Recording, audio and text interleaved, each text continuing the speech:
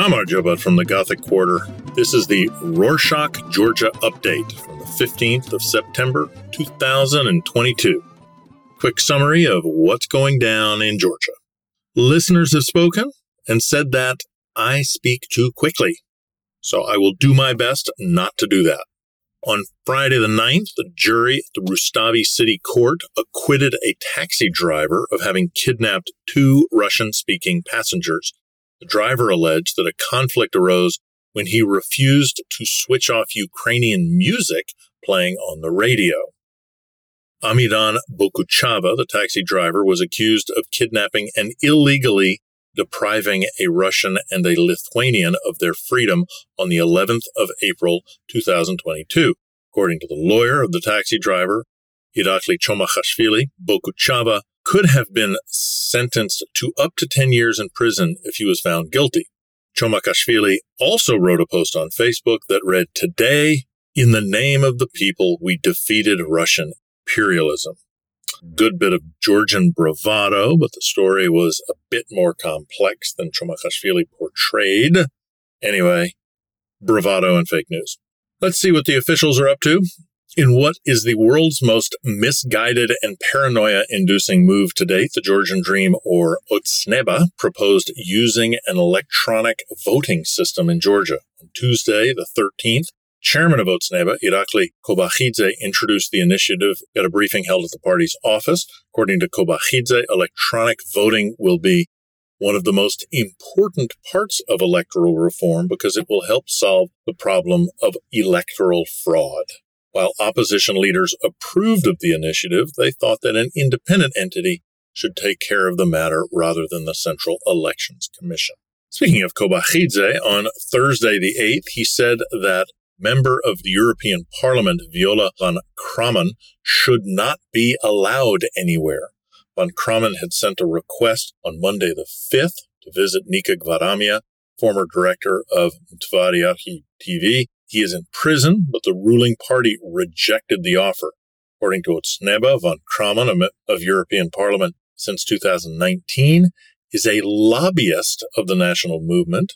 He actually used the word lobbyist, among the most polarizing words anybody could use, applied to a member of parliament.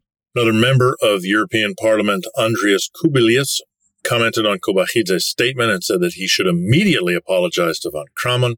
He also said the language Kobakhidze used and the accusation made were totally incompatible with Europe's political culture. Some economic news. Enterprise Georgia Agency, in cooperation with USAID Economic Security Program, has hosted 13 international investment consultants in the country for a few days. Main goal was to introduce investment values and prospects to the consultants and their clients. A group of investment consultants from the U.S., Europe, and Asia visited Georgia's eastern and western regions of Kakheti and Kutaisi. They met representatives of various agencies and organizations, received information, discussed investment opportunities with different industries. On Wednesday the 7th, Lauren Moss, one of the 13 consultants, described Georgia as, quote, the best place in the world and an ideal gateway between Central Europe and Asia.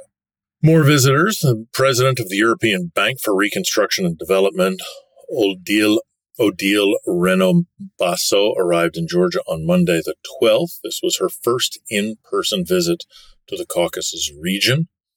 She'll also visit Azerbaijan and Armenia. She plans on having discussions on renewable energy, infrastructure development, reforms, and financial stability. The president gave an exclusive interview to Interpress News during her stay. She highlighted that economic growth had been higher than expected in Georgia due to unexpected short-term factors such as high net inflow of money transfers from Russia and the higher than expected income generated from, quote, tourism, meaning Russians. So not exactly the self-laudatory narrative of Otsneba about their success in handling the economy. The president also mentioned that strengthening judicial independence was the key to improving Georgia's investment climate. Moreover, on Tuesday the 13th, Georgia officially joined the World Bank's International Development Association, or IDA, as a donor. Minister of Finance Lasha Khutishvili signed the IDA Instrument of Commitment during the celebration that marked 30 years of partnership with the World Bank.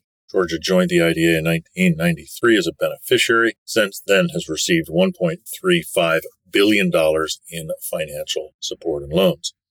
According to Levan Davitashvili, who's vice prime minister of the Ministry of Economy and Sustainable Development, the executive will hire consulting groups to start the construction of the Anaklia deepwater port. On Monday the 12th, after a government meeting, Davitashvili said at the briefing that several large investors are interested in the construction of the port. Keep in mind that in the giant Pandora Papers leak a year ago, it was revealed that Ivanishvili had significant investment in competitor Poti Port, which benefited from the harassment of the TBC guys and the deep sixing of the Anaklia port in 2019.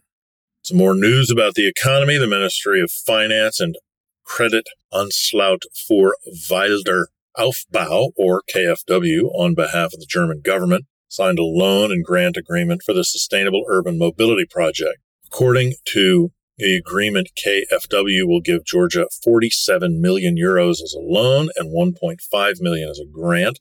The project aims to finance the development of a municipal infrastructure of urban transportation, namely an intelligent transport system. Transit corridors be created in Tbilisi. These interventions will help increase the safety on roads, relieve traffic congestion, and will improve environmental conditions in the capital city.